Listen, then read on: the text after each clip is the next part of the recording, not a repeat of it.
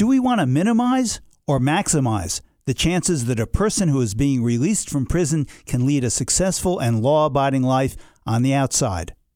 I'm Bill Newman, and this is the Civil Liberties Minute.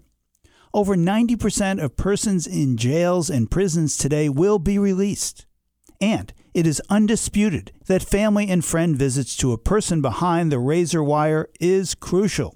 Visits are the fragile lifeline which allow a person in prison to maintain a support system in the community, which is what will allow him or her, in most cases, to have a chance to succeed after his or her release. In 2018, the allegedly liberal state of Massachusetts instituted a new system to restrict inmate visitation by friends and families, making Massachusetts now one of the most restrictive states in the country with regard to prison visitation.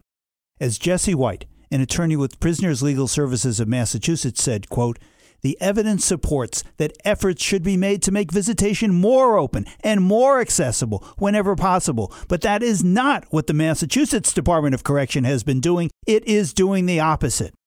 Hopefully, the lawsuits challenging this new policy will succeed.